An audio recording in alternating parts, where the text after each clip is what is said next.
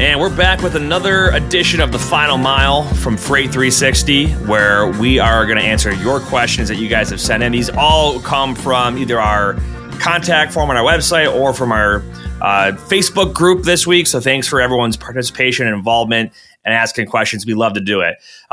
Please take a moment to check out our sponsors in the description box that helps support the channel. And if you'd like to learn more about Freight 360 and our training, make sure to check out the Freight Broker Basics course. All right, our first question today comes from Jameson, who asks, I want to start a freight brokerage, but need to have an idea of how much money it will take to ensure I don't fail. I understand that there's a lot of expenses involved and appreciate the breakdown, but what I really need is a number. I love it. So we can't give anybody a solid number, because there are so many variables that go into this, right? One of the biggest variables is your bond, for example. One person's bond will cost different than someone else's bond, all based off of personal credit, business credit, things of that nature. So we can't give you an exact number, but what we can do, and I'm going to pull up one of our handy dandy blogs from our website here to help us out, is look at the kind of the range of expenses for some of the different things here. So let's take a look here. Well, first of all, we know that you have a $300 application fee. Yep. And you've got let me just pull it up here. We've got cost to start. So make sure you go to freight360.net and you can get all of our good stuff right on there. And here we go. How much does it cost to start a freight brokerage? Boom. So you've got your $300 application fee. That has not changed since I've been in the industry. Your bond or trust. So you can either put $75K in assets into a freight brokerage trust, or you can purchase a bond or pay for a bond on an annual basis. And I've seen range like $1,500 to $3K a year on the bond. Ben, have you seen anything outside of that? No, I've heard of people say they came in a little higher, like in the mid 4s and low 5s, depending on their credit. But again, anecdotal, just what people have said to me. Yep. That they've got quoted a little bit higher. But again, that's going to be company to company. You can get quotes from other companies as well. Exactly. Right. Other stuff, there is the UCR, the Unified Carrier Registration System, which almost every state requires, and it's under $50. I think it was like $40 something for 2023 for brokers. And then after that, I mean, those are like your basic requirements. But then you're going to look at, like, you're going to want a TMS. You're going to want load boards, right? So let's say if you went bare bone minimum, let's say you got a TMS, like, for example, Ascend TMS, right? And you can check out a link in our show notes to get a deal on that if you use the promo code, but it's under $100 a month, and you get full access to everything that they have, right? Try out a free version too if you want to test it out first. Load boards, you can get 10% off your first year with DAT. Use the link in the show notes, but you can expect to probably spend conservatively, I would say, $300 a month on your software, TMS, and your load boards, right? And that's like on the cheap side. As you grow and expand, you'll have to have more licenses, more features, things of that nature. And then the big question mark is insurance, right? What are your customers going to require out of you?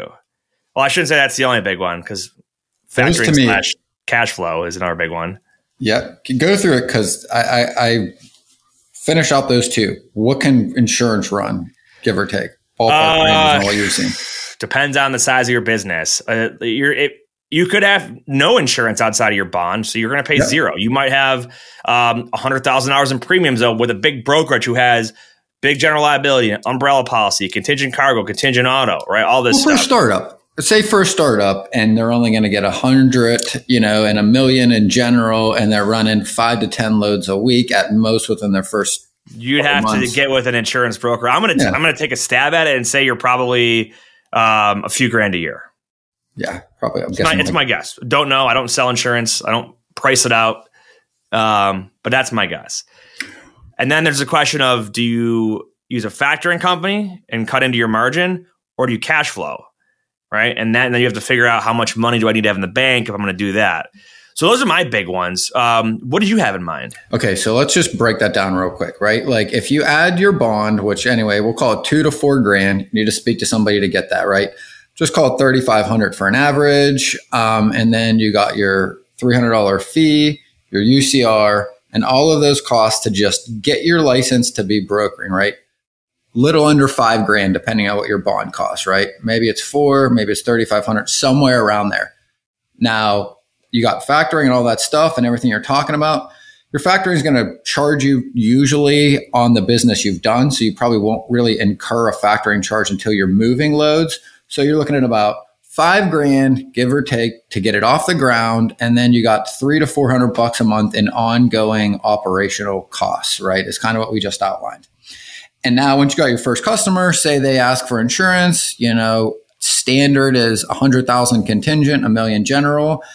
I have clients that are doing 10 million a year and they were paying under 10 grand. So, if you're just starting out, I'm guessing it's a little less than 5. To Nate's point, we're not insurance companies, can't quote this, but again, $5,000, give or take, to get you off the ground, $300 a month ongoing. Once you got a customer, maybe you're at a couple thousand for insurance. Now, to me, those aren't the numbers you need to worry about. And here's why.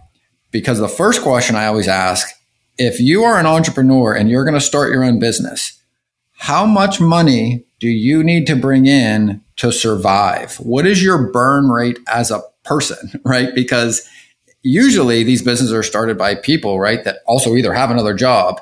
So the first question is, how much have you saved to give yourself runway to give this a true attempt? Meaning, if you're working part-time and your bills are whatever, $4,000 or $5,000 a month, and you're bringing in $5,000 a month, how much time do you have to allocate to this? If you're leaving your job to start a new venture, any company, right, you've got to figure out how much money do you have saved to pay your bills and all the numbers we just said for how long before you need money coming in the door. Because one of the biggest mistakes I think people make in starting any new company is when they leave a job to start the next company, they don't ask the question of what is the time to money? So if you're going to start a freight brokerage from scratch, I wouldn't expect you're going to have any income for at least 3 months. Because even if you get a customer in your first 45 days and you get the insurance and you're running loads, they're typically going to pay those bills on 30 days. So now you're at 2 and change months. You're almost into the 3 months already. If you got a factoring company, you'll get your money quicker, but you're going to get less of it because part of that fee is going to come out of it. So the numbers I always talk through with any new business entrepreneur that wants to jump into it is how much do you have saved and how long can you allocate a real amount of time to getting this business off the ground before you need more money coming in the door, right? And my opinion, if you're going to start a freight brokerage, you should have 4 to 6 months worth of runway, probably a little bit more. And that is if you have no income coming in from anywhere else. That's probably a kind of a standard recommendation for any entrepreneur starting a company, right? Yes. It has nothing to do with freight brokers. This is just what we used to do. Like I used to be a small business lender. And this is the first question you ask because every person that wants to start their company, when they would go to a bank, their first words out of their mouth like, I want to start this business to quit my job. And as a bank, you're like, well, I need you to keep your job because that's how I qualify you as the loan. As soon as you quit your job, you don't qualify for the loan. So how are you going to have the time to build this? You either have to have money saved or you got to work 14 hours a day, one job at night and the other job during the day, which is what a lot of entrepreneurs do. And there are lots of ways around that, right? But I just use that as a drastic example. Sure. Because we've had clients that do both, right? They own businesses. They're able to allocate 4 or 5 hours a day at this until they get some customers and then they'll allocate more time. But they still have money coming in, right? Same thing with truck drivers that we work with, that we have clients, right? Like they're driving on their resets. They're making phone calls until they can get one customer. They can start to get that off the ground. And as they get some more business in, they move towards a brokerage. Like we have a client today that I was working with, similar scenario, was a driver, got a great relationship with a place he delivered to often. That person he had a relationship with said, hey, I would love to give you a shot if you want to try your hand at brokerage. And they literally gave him his first loads. He was able to stop driving and transition into brokerage. So there are ways, but the numbers I always want people to think about is like, if you have no money coming in and you're expecting this new business to be able to support your lifestyle, whatever that number is, make sure you have reasonable expectations of when money will start coming back into your bank account, and then add an extra 20% in time or 50% in time. Yep. Right? Everything takes longer than we expect and comes in over budget. That's just part of planning. I've heard that in a variety of scenarios. All right, next question. A. Marie asks, I'm new to this brokering thing. What real advice do you have? Well, if someone truly is brand new and looking for advice, I'm going to say educate yourself as much as possible and shadow somebody some way. Like somehow, even if it's virtual, you've got to understand the lingo and have some education, and you have to get exposed to it to know if you're going to like it. Are you going to be cut out for the amount of rejection and hustle and grind? And then you've got to have a game plan, right? Know how you're going to prospect and have a game plan for how much you're going to prospect. I think that's typically the biggest failure point is lack of education, or they're not prospecting the proper way. What do you think? Absolutely. I mean, those are the two biggest reasons why I think people don't succeed, right? Are they making the calls, and are they doing the right things on those calls? We've got a lot of content out there through our library, at our website, freight360.net. Search through the videos. Be a sponge. Learn as much as you can at the beginning. The more you learn, the easier it will be. The less mistakes you're going to have to make in order to learn, right? And I always say, if people are thinking about it or they're jumping into it, pick a goal that is reasonable for call output and see if you can stick to that for 2 weeks. If you're not able to stick to whatever you set for yourself consistently for a few weeks, that should be a red flag, right? And again, If you're new, pick a low number to start with. If you've never made a cold call, you don't have to start out at 100 a day. Make like 10, 15, whatever it is, a reasonable number, right? Get 10 numbers, 15 numbers, start doing that every day. You'll know real quick after the week or the second week whether or not you feel like you could keep doing this for the next year, 2 years, or 3 years. Yep. Because it is part of the gig. You do not get to build a business without that aspect of it. For sure. Next up, Samir asks, is there a website where I can get some shippers? So I laughed when I first heard this one because people are like, oh, is there a load board you just go to find shippers? And the answer is no. But there are a ton of websites you can use to help you generate leads. So I want to hit, and by all means, check out the rest of our content on how to generate leads and how to find shippers. But I want to hit on a couple that are really cool that I've personally used and helped folks use to find leads. Data Axle used to be called Reference USA. Ben, I learned about it from you years ago. It is available for free if you have a library card through your local public library. It's on their typically the resources section. It's a great one, okay? And it's going to have you could search companies by their industry or is it their NMFC code or NAICS code? NAICS code. Other websites.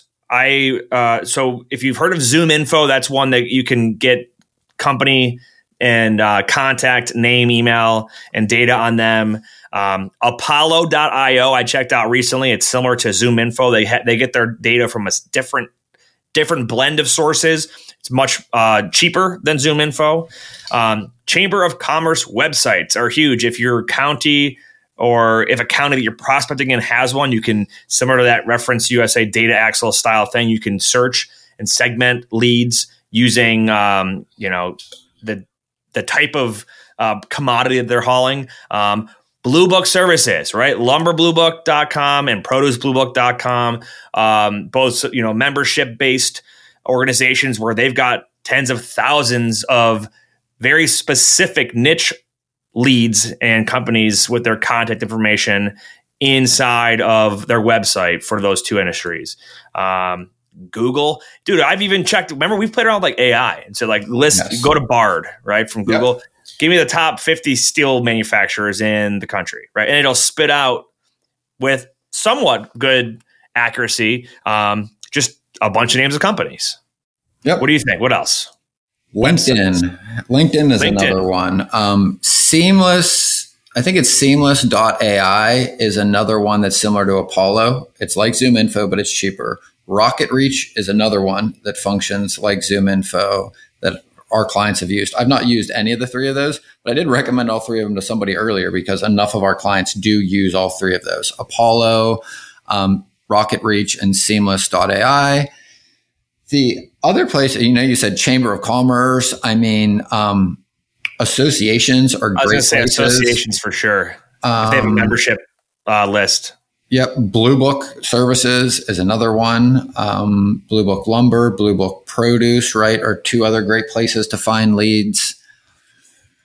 The other thing for me too is I think you should think about where your interest is. And again, see our video on prospecting with a purpose for more on this topic, but think about your history, what you've done and what you have experience in. And I would look for areas where there are products that ship in your interest. Maybe you play, roller hockey. There's lots of products that get shipped that support that industry. Maybe you're into basket weaving. There are huge industries that support quilting and things like that, needlepoint. You would be amazed at how many products are manufactured to things that seem like small niches that are really good opportunities for shippers. And you're going to be able to have much more effective conversations with a representative at a company if you have a passion for what it is they manufacture or distribute. You'll just have better conversations. So whether you are a bartender and you have an interest in different types of liqueurs, there you go. Liquor manufacturers. You talked about bottling companies, right? Think about where your interest lies. And I think that's always a good cue to start with. What I use is I look for things that are happening in the news related to the economics of an industry. And those are what give me the start. And I just pull on that thread until I find more information. Absolutely. The auto workers union strike, right? Okay, there are issues with auto parts being shipped. Maybe there's less, maybe there's more, but there's disruption in that industry. To me, I'm going to go start to look for companies that manufacture auto parts, right? Look for the NAICS code and data axle, throw that in, find another list of companies, throw those into LinkedIn, and then throw whatever I get out of LinkedIn for their titles into Apollo. And now I've got a real lead to dump into my CRM. So the takeaway here is that there's no easy website that just gives you shippers that want to give you business, but you can, I would say the majority of your prospecting will probably be done using websites on the internet. So, but you still have to put the hard work in and do it. All right. Next up is Haiti, who asks, I have a question. As a new small broker, how do you get a credit rating with factoring companies? I've been declined by a few carriers because their factoring won't work with me. We've gotten this question a lot, and we've definitely checked out the episodes we did with Des Clark and Pardeep Singh about their success getting started as a new broker. There's a couple ways. There's no right way to do it. It takes time and it is difficult. The easiest way is just you have to have money and you have to quick pay carriers at no expense and ask them to report your payments to crediting or credit companies. So that way your days to pay will then be populated. And you to that point, go ahead. To that one before you go to the next one, right? One of the things that you can do easily, like HallPay does this, is you set your pay terms to every carrier to 14 days for 6 months. So to your point, it just automatically pays at 14 days. That's going to help your credit. But what you want them to do is you want them to pay your carrier's factoring company. Because if you pay a carrier direct, the carrier is not likely to report that even when you do it to the agency to get you the benefit. So when you can, you want to be having your factoring company basically pay their factoring company because they will report it more often and more likely than paying directly to a carrier too. Yeah, I mean, that's a way to guarantee that the payment gets reported. Yep. For sure. The other thing, too, is call up these factoring companies and ask them, what is it that you need to see from me that would make you feel more comfortable working, right? Because we gave you our advice, but that doesn't mean that a factoring company thinks the same way that we do. So just ask them person to person. Yeah, and a few of the other things that I think Desmond pointed out, or we've talked about on the show, right, are literally put money on deposit with the factoring companies. I think maybe Pardeep mentioned that, where he literally went to the factoring company and put 15 grand on deposit. And as it drew down, made sure there was some in there for a short amount of time that made the factoring company, a little more comfortable with it. At the end of the day, a factoring company is a lender. They will operate like a bank, right? So again, if you get the automated response of no, pick up the phone and call it. It's a human being. There are people over there that you can talk to. You can make your case to. They can make exclusions. They can make, exceptions to policy. Yeah, exceptions to policy is where I was going with it. Absolutely. Yep. All right, last question from Madam18. I love the username. Brokers are considered the middleman, but who do you fight for? The customer, the carrier, or do you try to appease both? And who is responsible for educating either side, if not you? This is a great question. And very good question. A lot of people will think that you've got to focus on your customer, and that is not the right answer. I will tell you, I think that if you are equally supportive of both parties, the shipper and the carrier, you will likely have the most success as a freight broker, because you are not in it for yourself.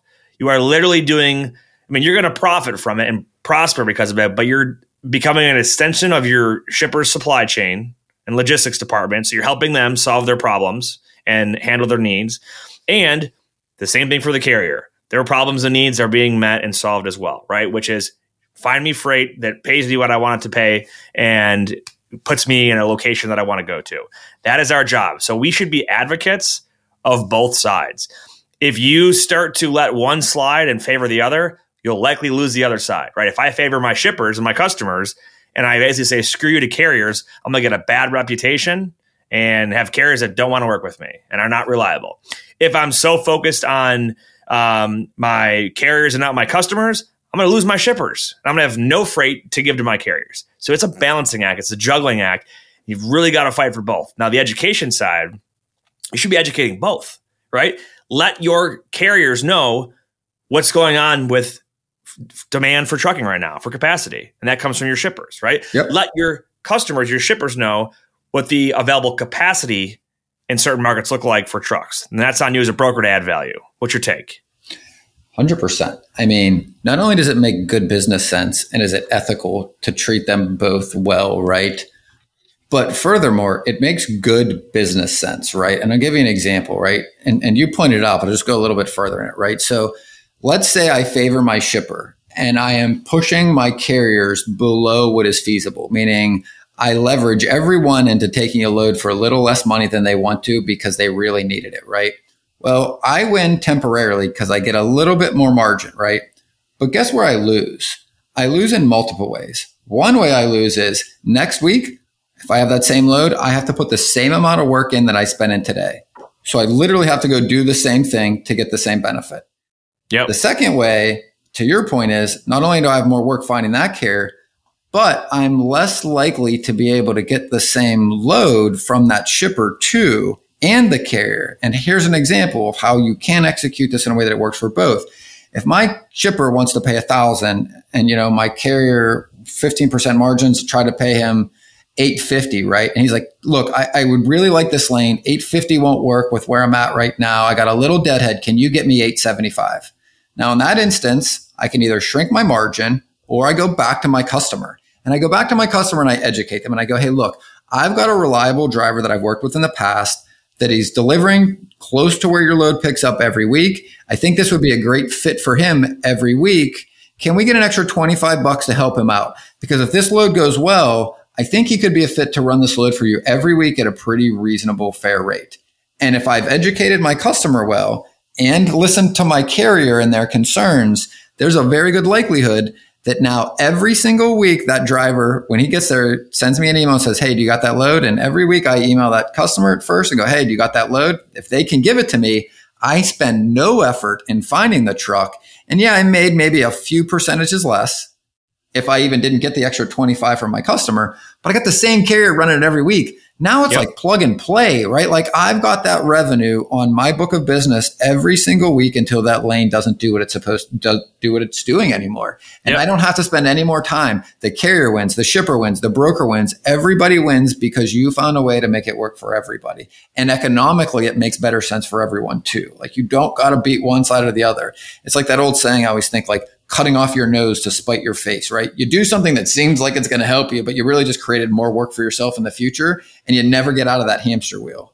So to me, exactly right. You should be constantly educating both sides And often, right, because they're going about what they're doing, it is our job to bring market insight from not just the truck, but what is happening in the market to the shippers. They don't see the market the way you do. Just because they pay money to access the market doesn't mean they're in the market, right? In the same way, lots of people buy stocks. None of them really have the same insight as the person on the trading floor that is trading those stocks, right? Same thing with brokers. We live in that market. We've got to educate both sides as to what's happening, when, and why, right? And if you communicate effectively, now you're doing the job at a higher level than the people just trying to perform tasks. Love it. Good. It's good insight, man. Appreciate that. Well, great questions. Continue to send them our way, people. We will get them on the show as time permits. We tend to get to about 5 each week. But we appreciate you joining us on the Final Mile. Ben, final thoughts? Whether you believe you can or believe you can't, you're right. And until next time, go Bills.